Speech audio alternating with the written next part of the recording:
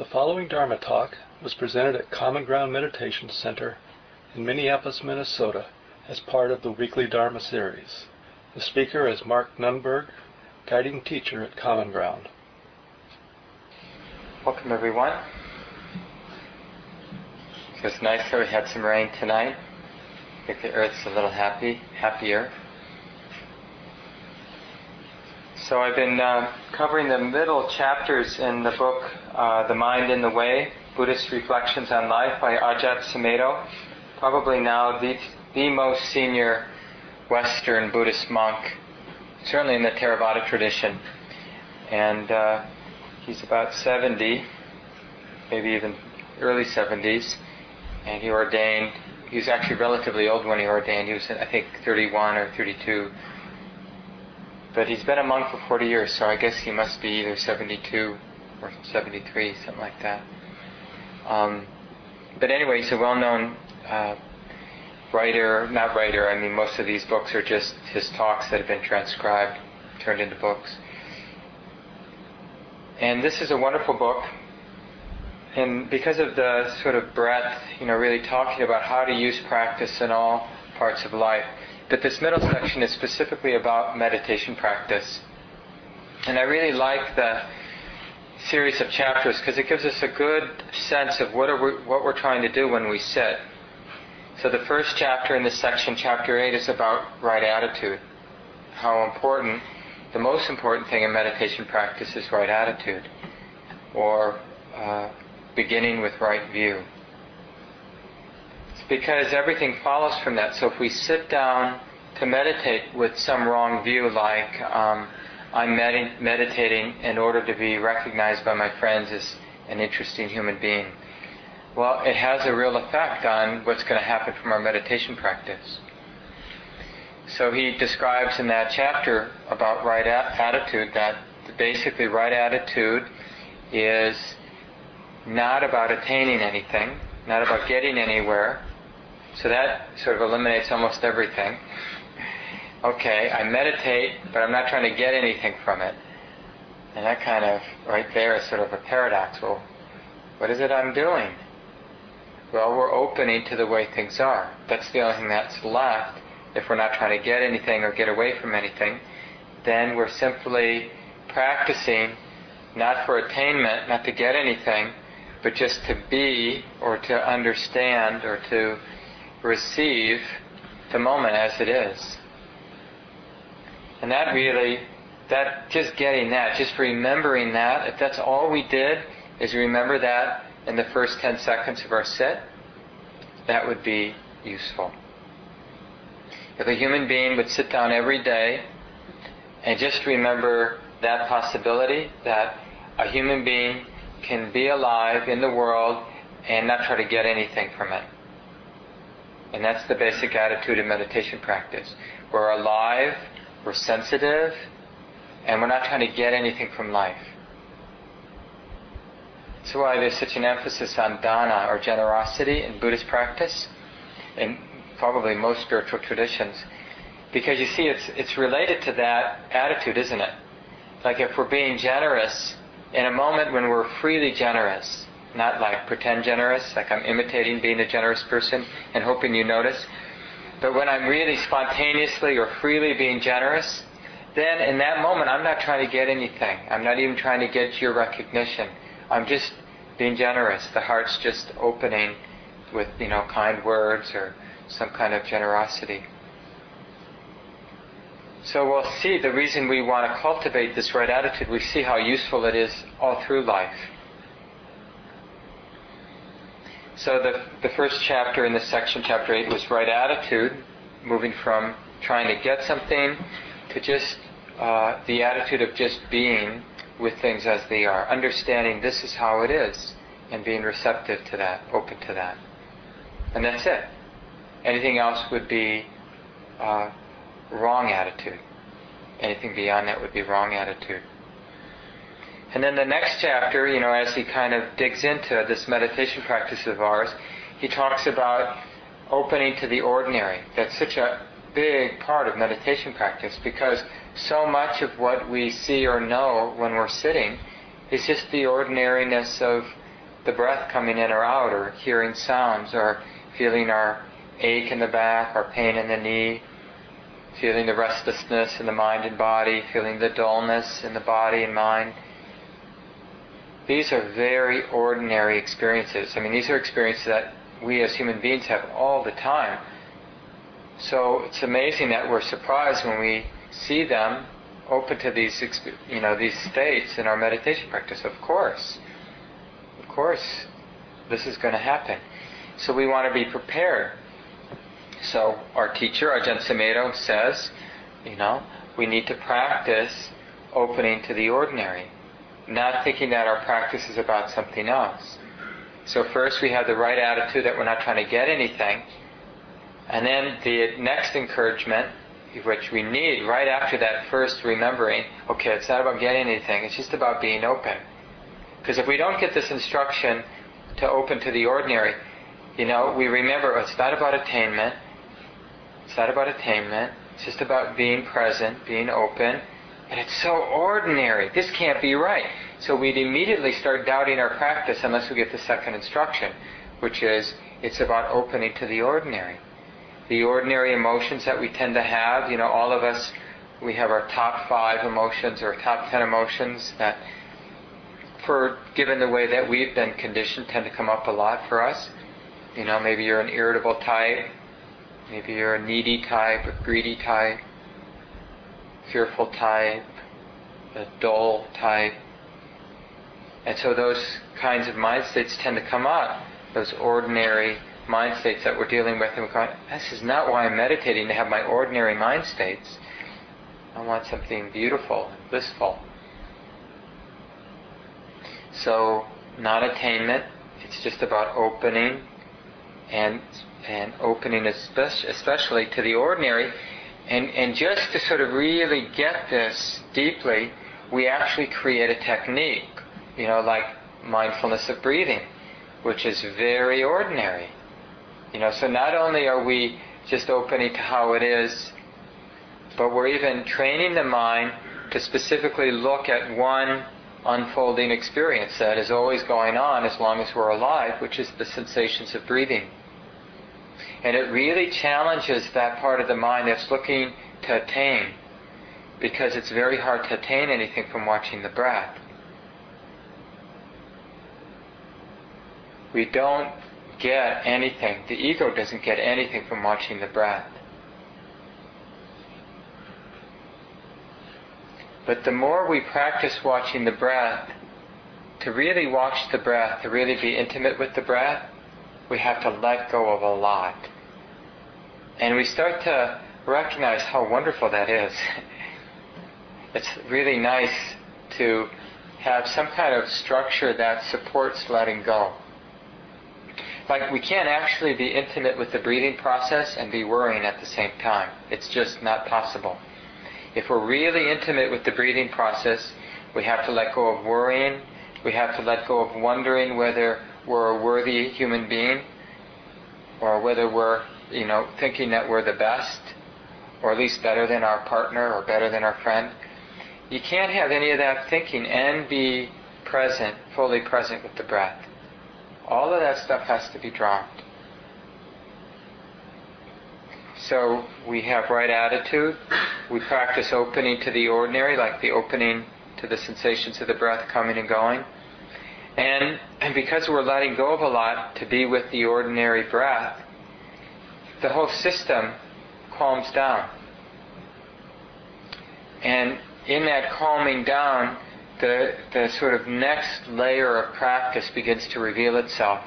And in this chapter, the next chapter, chapter 10, he calls it cleansing the mind. So people who haven't been around, I've repeated this already for a couple of weeks, so this is familiar, but I think it's really useful. It's useful for me to repeat it. So maybe it's useful for you too.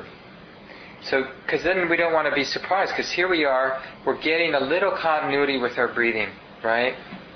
We're just there with the breathing process, in, out. Maybe the mind wanders, but we shepherd it back, we connect, we feel the breath coming in, we feel the breath going out. And there's sort of like, we're in the proximity of the breath. The awareness is in the proximity of the breath. We may take short vacations, but we come back. and everything begins to settle down a little bit. And we might even feel like, this is working, or I'm good at this, or something like that. And then generally what happens, different ways for different people at different times, but stuff happens. We get really agitated, we get really afraid, we get really interested and wanting and excited, and basically old unfinished business gets triggered. Patterns that have been well established, they just sort of enter the mind. They arise. And of course, it's not random.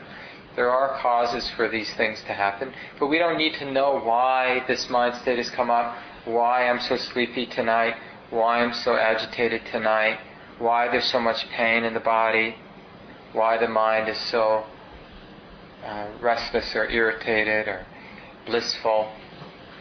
Whatever it is, it's just what it is.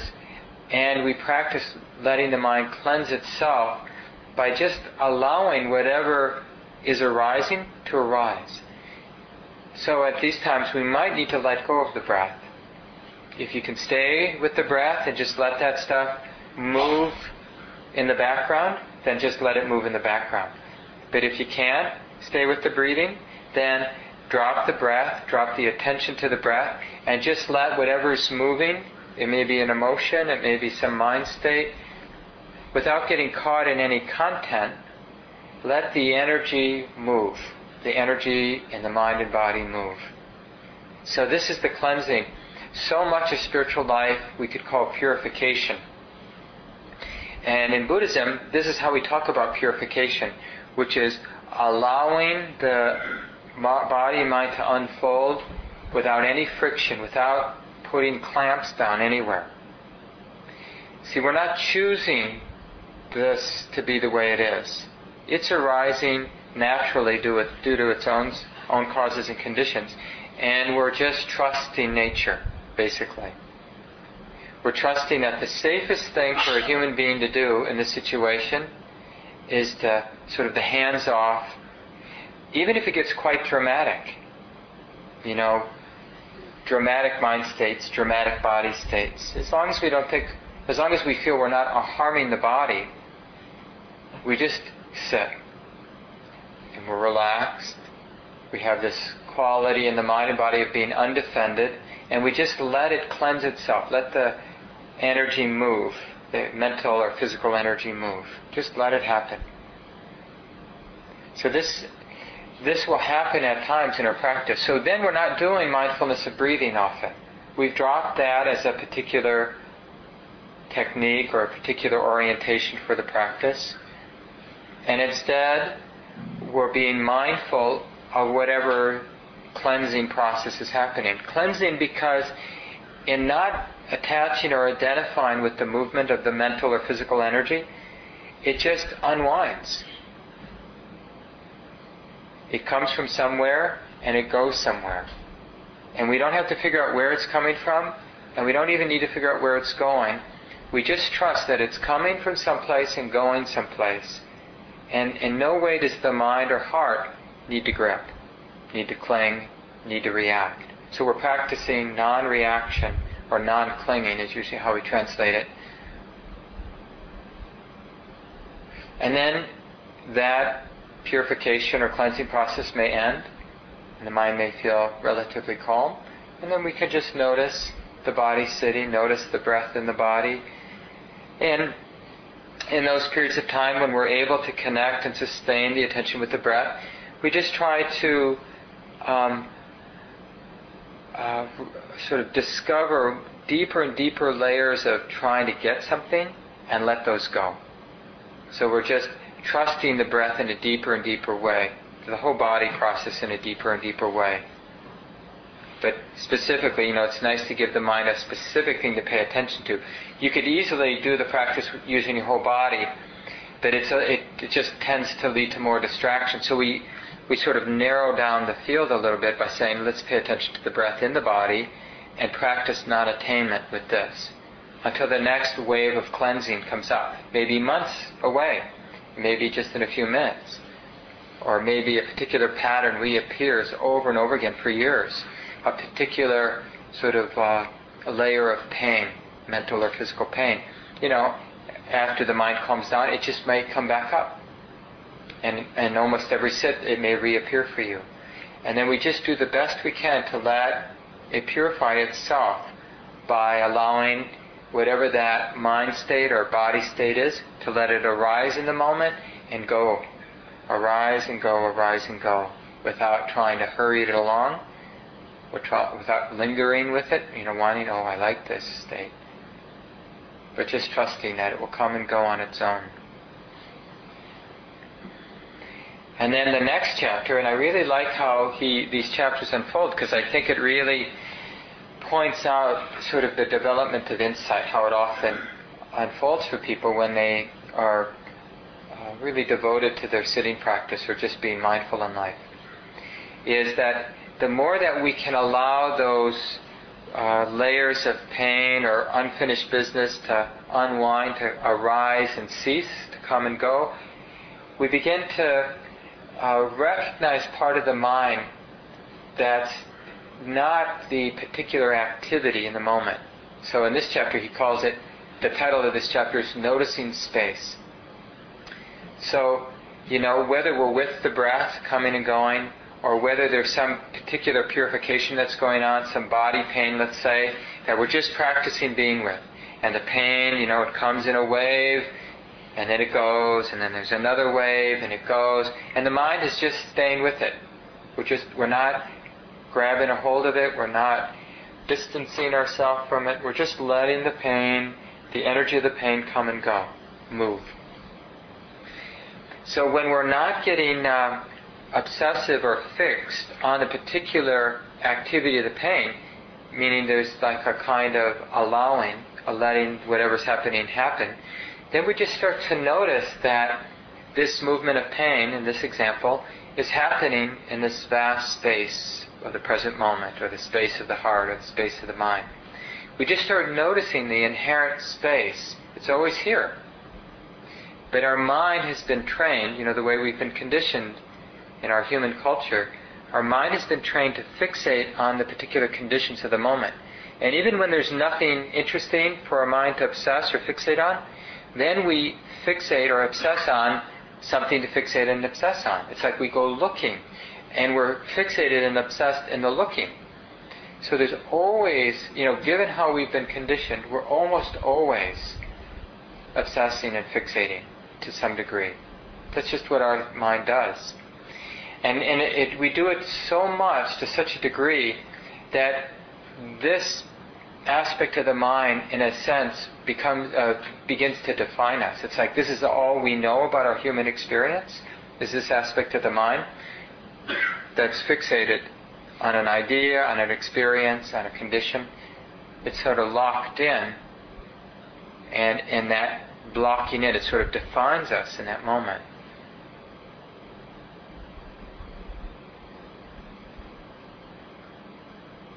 So you can just practice, noticing space. It will just occur naturally in practice. The more that you have, we develop right attitude, not trying to get anything from our spiritual life, from our meditation practice, and really investing in ordinary experience, like really becoming intimate with ordinary experience and not trying to get anything from the breath or from sensations in the body or from sounds.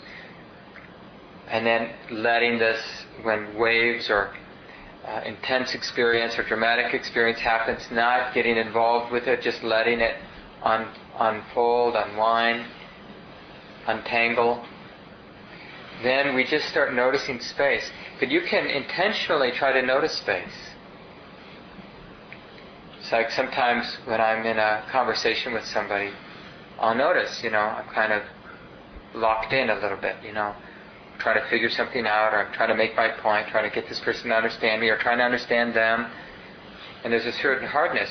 And in a moment, because I've been practicing for a while, just recognize how unpleasant that contraction is. And I'll just relax. But not just physically relax, but relax like in all dimensions. It's like the whole mind, body, heart softens. And you can do that anytime. Like you can even do it right now. You're listening to the talk, you're feeling your body. But the mind isn't gripping on any particular condition in the moment. It's not like valuing the words and the meaning of the words you're hearing more than the sensations of your buttocks against the chair or cushion. It's just the activity of the moment.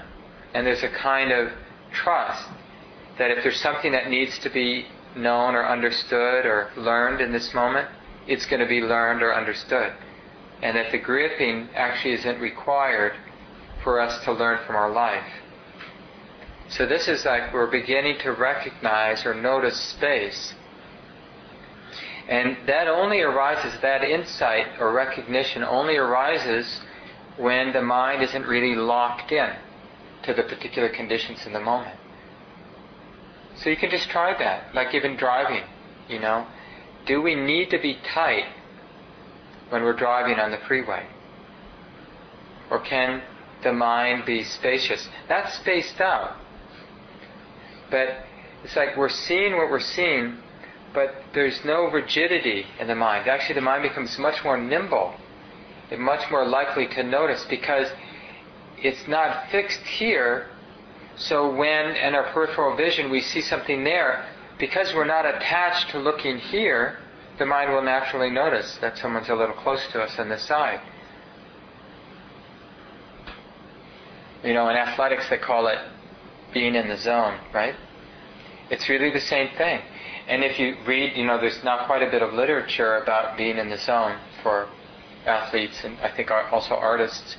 When you read the literature, you know, they talk about that you can't make yourself be in the zone. You know, it's not about willful effort to be in the zone. And generally the way you get in the zone is you become so competent at whatever you do, let's say playing basketball, you become so confident you don't have to think about your layup or your jump shot.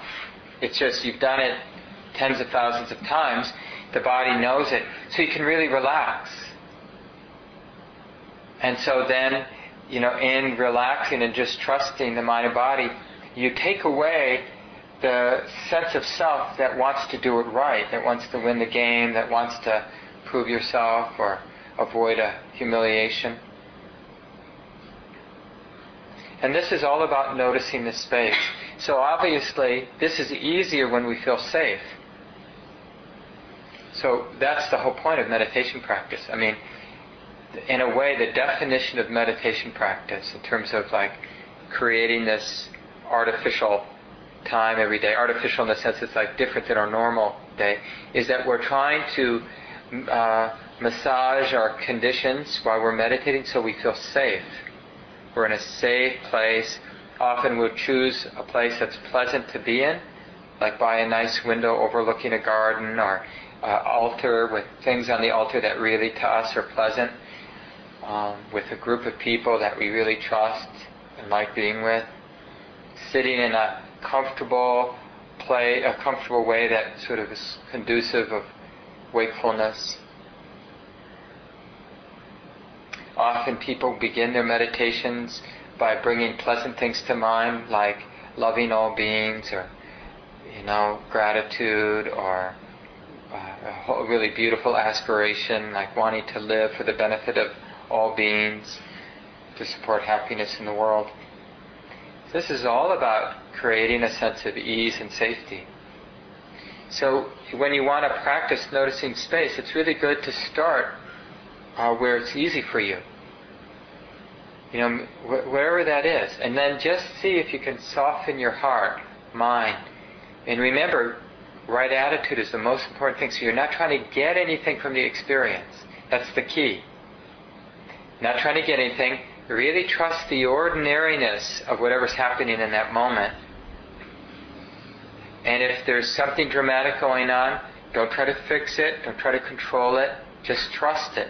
Just like all the mind and body experiences, it's just nature. It would have been silly for us to try to control the thunderstorm this afternoon, right?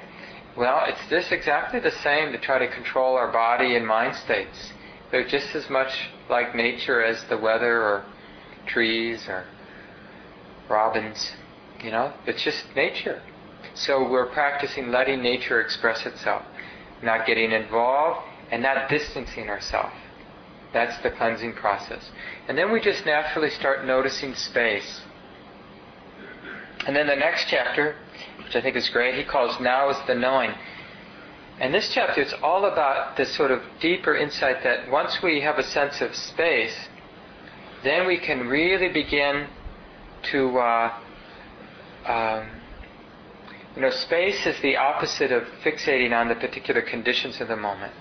But once we understand space, then we know how to relate with the particular conditions in the moment. Space gives us the wisdom to be a parent, the wisdom to be, a citizen, the wisdom to be a partner and a friend. Because when we understand the space in the present moment, then we don't get confused by our relationships. But if we don't understand space, then our relationships take on meaning that they don't deserve. In a sense, they take on too much significance. Like if I don't understand the space in the present moment, and then a particular condition, I break my leg. Well, I can really freak out if I'm not recognizing the space in the present moment. It's like the broken leg, or what's going on in politics, or what's going on in my intimate relationships. They can feel like it's the most important thing in the world. That's basically why human beings suffer, is we lose perspective. And so this word noticing space, or these words noticing space, it's really about perspective. And without perspective, then, we're living fixated, dependent on the particular conditions. The conditions of our lives define our existence. So if I'm dumb, that deeply defines who I am. If I'm great, competent, that defines who I am. And I'm dependent on that. So then, like for example, if I think I'm competent, then I'm threatened by everything that suggests I'm not competent. Everything, and if I'm stupid, let's say, I think I'm stupid, then I'm threatened when anybody, when I can't sort of disguise that. So we're vulnerable and we're tight in the world. But the more we understand space, and we understand that everything comes and goes, well then we know how to relate to conditions. Ajahn Sumedho calls this the totality of Dhamma. It's like really, Dhamma, the way it is, it includes space. Mostly we're oblivious to that until we start sort of engaging in a spiritual practice. Then maybe we can wake up to this part of the heart, mind, that we normally are oblivious to. And then waking up to that space really helps us be in a conditioned world, where we have a body, where we have relationships, we have a job, we have responsibilities, and we know we can relate to those conditions with wisdom instead of without this insight of space. We relate with attachment. That's how we relate in the world. We relate with identification, attachment, and aversion. And so there's no way away from that without some kind of insight. Like, can you imagine a human being not being attached to their body, to their relationships, to their health, to their success or lack of success, without some kind of deep insight? Of course, as human beings, we're going to be completely attached, identified, dependent on those kind of conditions, like how my body is, how my mind is, what people think about me, what I think about other people. So what can free us from those attachments? So we can live in relationships, we can have a job, we can live in a culture, a society, and interact and do what's useful, what's good, without the attachment, without the stress, the weight. What kind of insight do we need? Right? Well, it's got to be an insight that changes our relationship to the conditions of the present moment. That's the kind of insight it is. And where do you look for an insight like that? Well, you look right here. So the question is, we are attached to our conditions, that we experience moment by moment. We do get fixated and attached, identified with them. So we practice opening to how it is, getting close to the experience to see whether that way of relating is the proper way of relating. That's why we open. That's why we practice being intimate. Because we discover that there's another way to relate. But we'll never discover that unless we really look at the present moment and look at our attachment, our identification, see directly how painful it is, and let go. And there's only one way to let go of that attachment, that way of attachment, which is to feel how unpleasant it is to be clinging all the time, to be fixated and obsessing and attached all the time. And then this next chapter, chapter 13, Ajahn Sumedho, it's called Themes for Daily Practice. And he's just giving us some suggestions, like where we can begin to do these reflections, basically moving through all these steps, establishing right attitude, which means not attainment, not about getting anything, but just about being open to the way it is, and trusting the ordinary, seeing the ordinary, opening to the ordinary, allowing the cleansing process to happen, not resisting it, not distracting ourselves from it, just allowing whatever is moving to move, allowing things to just take their natural course in the mind and body over and over again, and then noticing space, and then trusting the totality of the present moment of Dhamma. So not being afraid of conditions. That's really the fruit of insight. Because normally, we think as spiritual life we have to distance ourselves. Oh yeah, I get so attached, so I have to distance myself from the things that I get attached to. And that's true. We do need to distance ourselves. But ultimately we want enough insight that we don't have to distance ourselves from the world, from relationships. Like we don't have to live in a cave somewhere, or as a hermit, or afraid of getting involved in politics, or afraid of having an intimate relationship, or afraid of whatever we might be afraid of.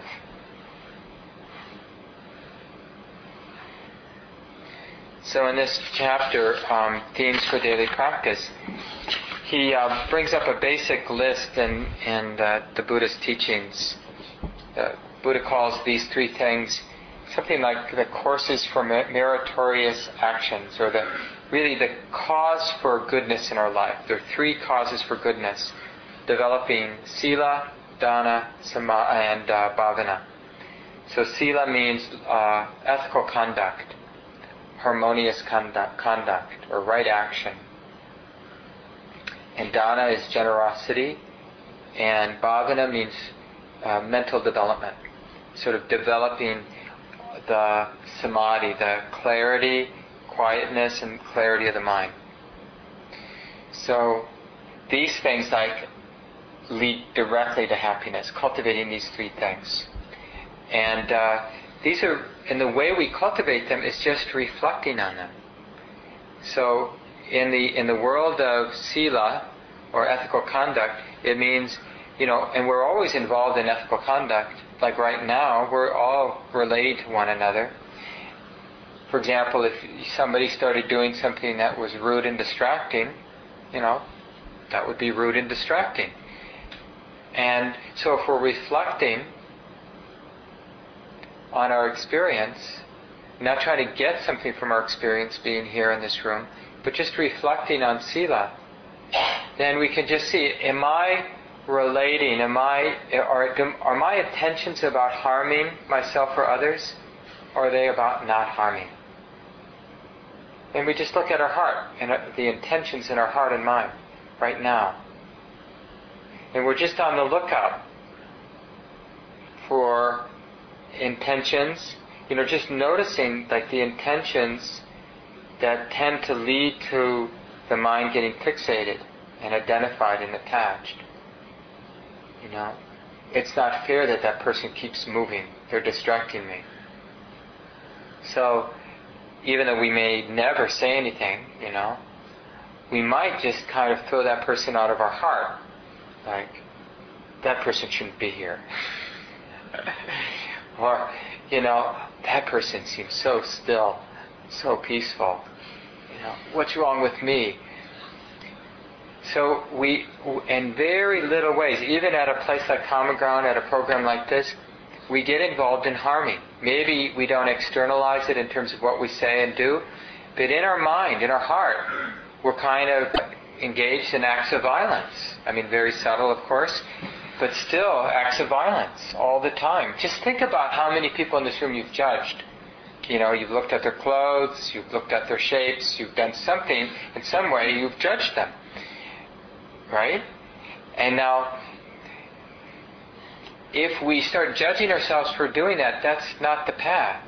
The path is simply to not try to get anything, but just be open to how it is. Being open to Dhamma the way it is, to the ordinariness of our minds that judge or compare or do whatever they do. And seeing it in the context of space, the context of the present moment, as something that comes and goes. Not taking it personally, not investing this kind of weight. It's such a relief to be able to have despicable thoughts without having to own them and to feel bad about them.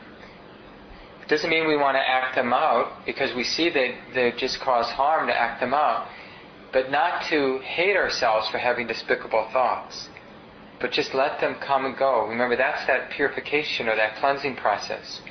Just let them come and go. So you see, Sila is just a particular avenue to do our practice. You don't have to do it sitting down in meditation practice. You can work through all these things that I talked about tonight in the context of harming and non-harming all day long. This is the development of Sila. It's just observing whether there's any intentions of harming or non-harming. Loving kindness is non-harming, right? So what kind of intentions, what are the qualities of the intentions that are arising in the mind now? Harming or non-harming?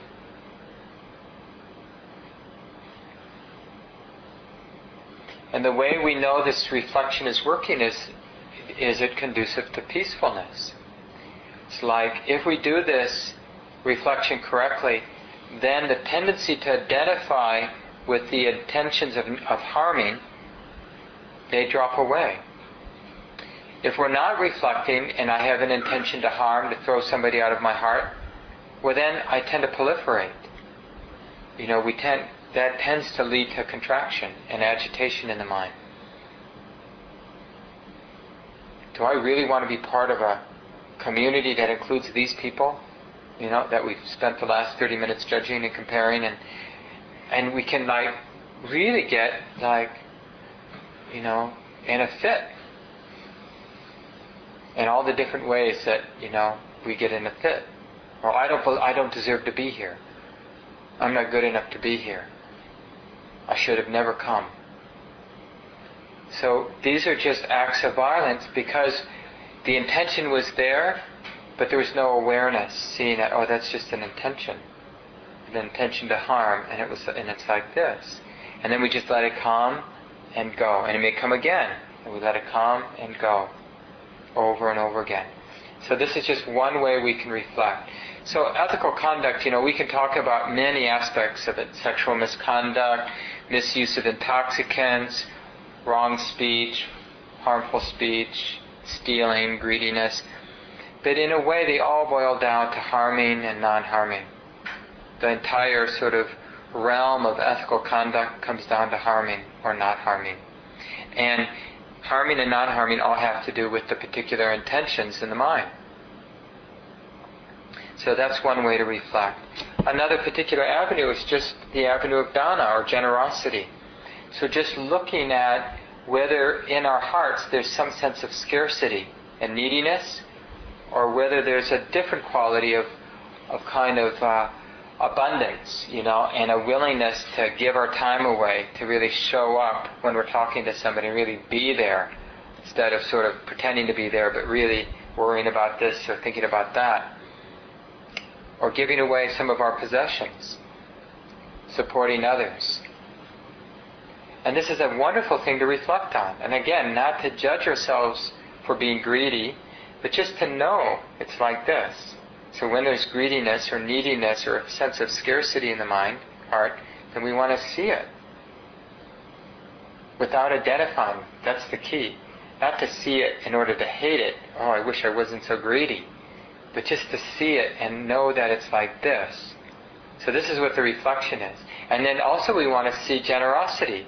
When there is a feeling of abundance or the upwelling of kindness or compassion or gratitude or patience or forgiveness, when we feel that all those wholesome states come from a sense of abundance as opposed to a drawing neediness. And you see how it relates to self-centeredness. When there's a sense of a somebody here, then we want to draw things to that sense of self. But when we're not fixated on the sense of self, then there's a natural movement of life energy out into the world. This is just a place to reflect in our lives. So bhavana is really the meditation practice that I talked about for the first half of the evening. But these are two other places we can just do our practice. So the realm of relationships in terms of harming and non-harming, and then specifically the feeling of greediness or neediness or scarcity, and the opposite of the feeling of generosity. So maybe I'll just end by reading a section from this last chapter, chapter 13, and then we'll open it up for discussion.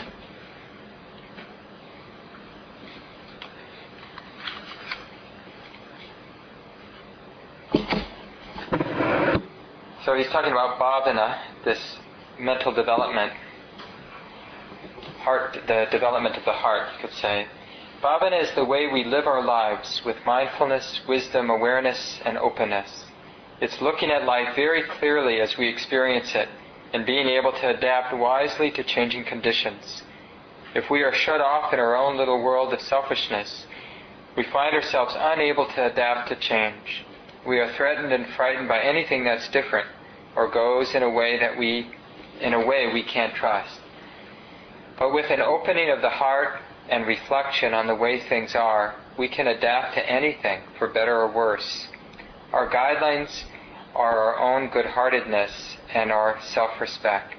They allow us to make the proper adaptations to whatever happens in our lifetime. Often in daily life, the conditions aren't very supportive of spiritual development, so you have to learn how to use them for development. You might tend to see them as obstacles, interfering and preventing you, and to feel aversion and discontentment with your daily life. If you think you have to have very special conditions to practice, then you will see ordinary daily life, working in the office, cleaning the house, taking care of the family, as a great imposition. Generally, these are not supporting conditions unless you change your attitude so that you can use them in your practice. You have to develop right understanding, the right seeing that will allow you to use your daily life in a skillful way. So I'll leave it here. Maybe you have some questions about the talk tonight, or just some comments from your own practice, what you're noticing. Any questions? What comes to mind?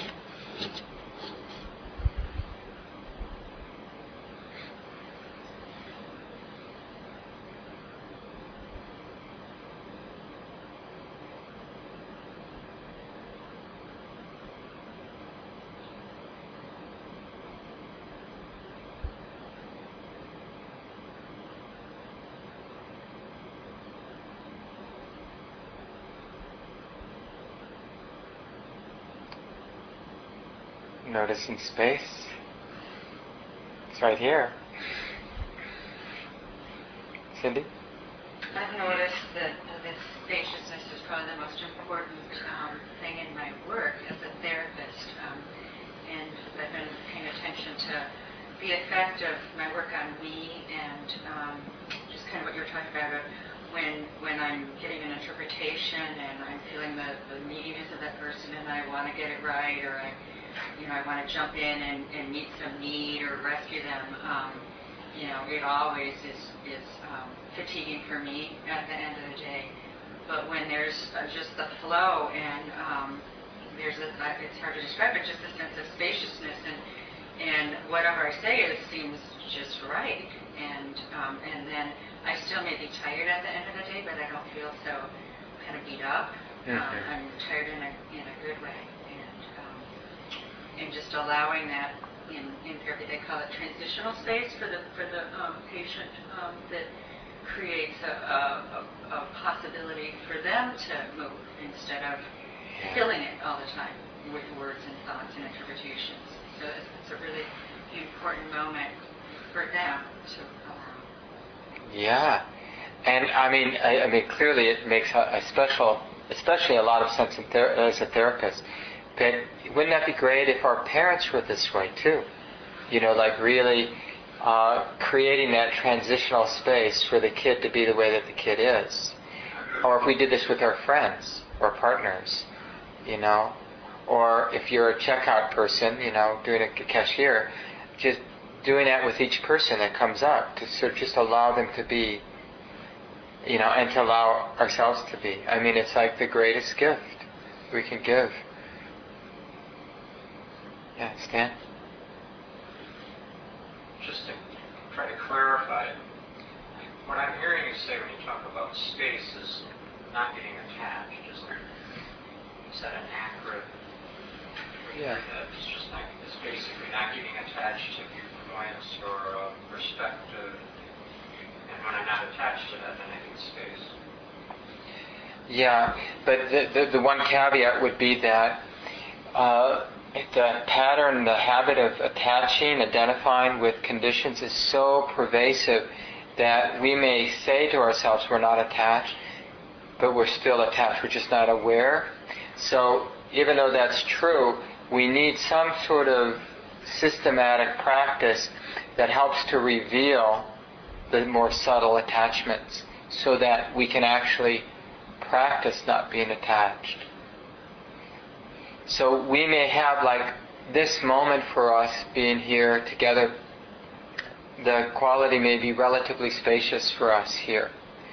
We're not so afflicted by our worries and fears and desires, but it's just relative. It's like relative freedom. Because when we're at work, or if we're having a difficult relationship with our partner, then, there, when we're around them, we're just much more contracted. So we come here and we feel a little bit more spacious. But we want to undertake a kind of practice that is revealing the more subtle ways that we're identified and contracted, that just are below the radar screen because they're subtle, compared to our more dramatic contractions and identifications and attachments. It seems though, at the risk of my brain just wanting to be reductionistic, but it seems like though the contractions still have to do with getting attached or hooked. Oh, absolutely. Yep. And I appreciate what you're saying. If you try to do it intellectually, that may not work very well. You intellectually, where am I attached? Nope, I'm not. Yeah. That's what I'm hearing you say. That's why a more refined practice is helpful. I mean, sometimes, it works, but this is too. Yeah, exactly. Struggling a little bit with this concept of non-attachment. Well, one sense I can see that refers to gripping and it's quick to let go. Sometimes when I hear people talk about non-attachment, I hear something or I perceive something as if it means non-caring. Yeah. That if we're not supposed to be attached to our relationships, does it mean we don't care? So I'm struggling with that. Yeah, and which is a little bit my response to Stan's question, which is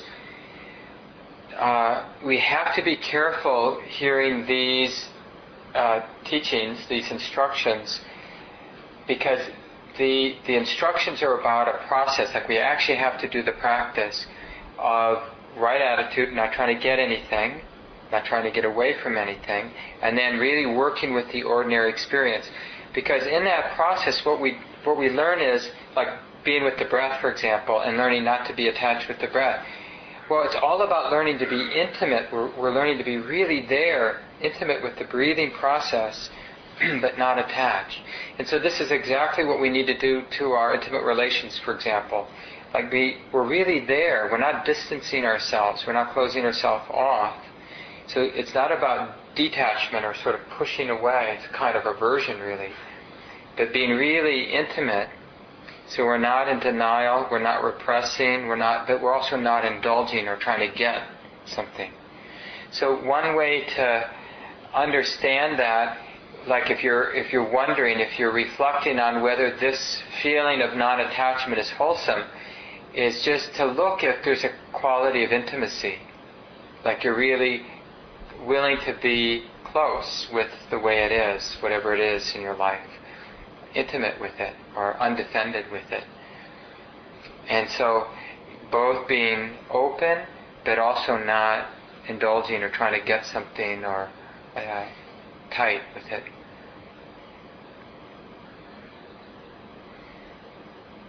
Alice?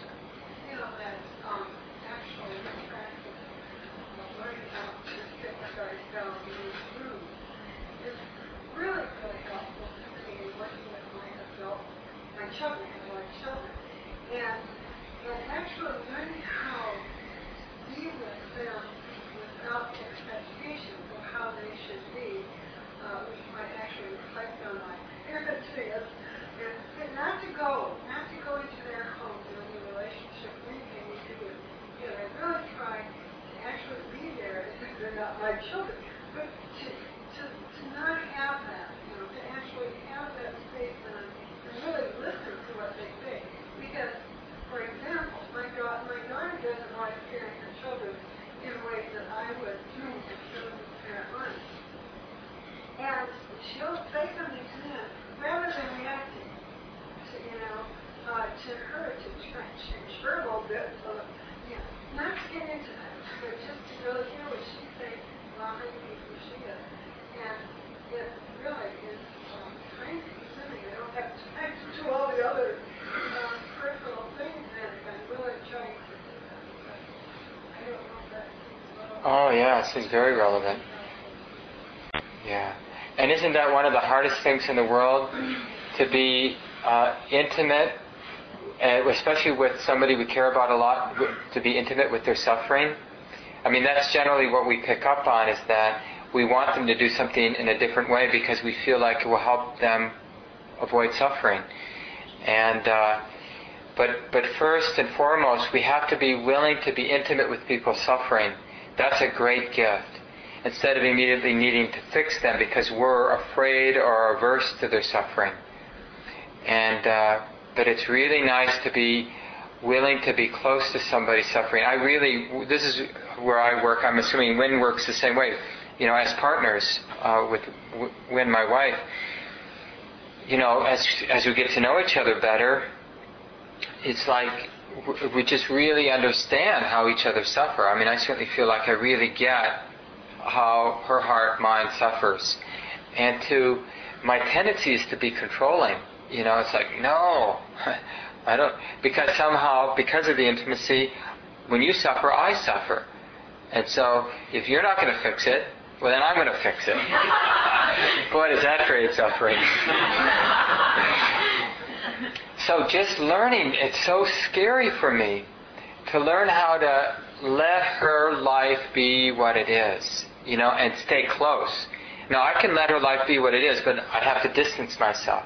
But to stay close and to let her be what she is, that's a real edge, a beautiful edge in my practice. I just see the potential of so much freedom and joy to be able to be really close with somebody I care about, and not have to get tight just because they're a suffering human being like me, as if that's what you do when you're around suffering human beings. Because, boy, that's why there's so much suffering, because we all react to each other's suffering with suffering. And you can just see, if you know anything about exponential equations, you end up with a world like this. I think we have to end here. It's 8:30. Let's just take a few seconds and let go of the words.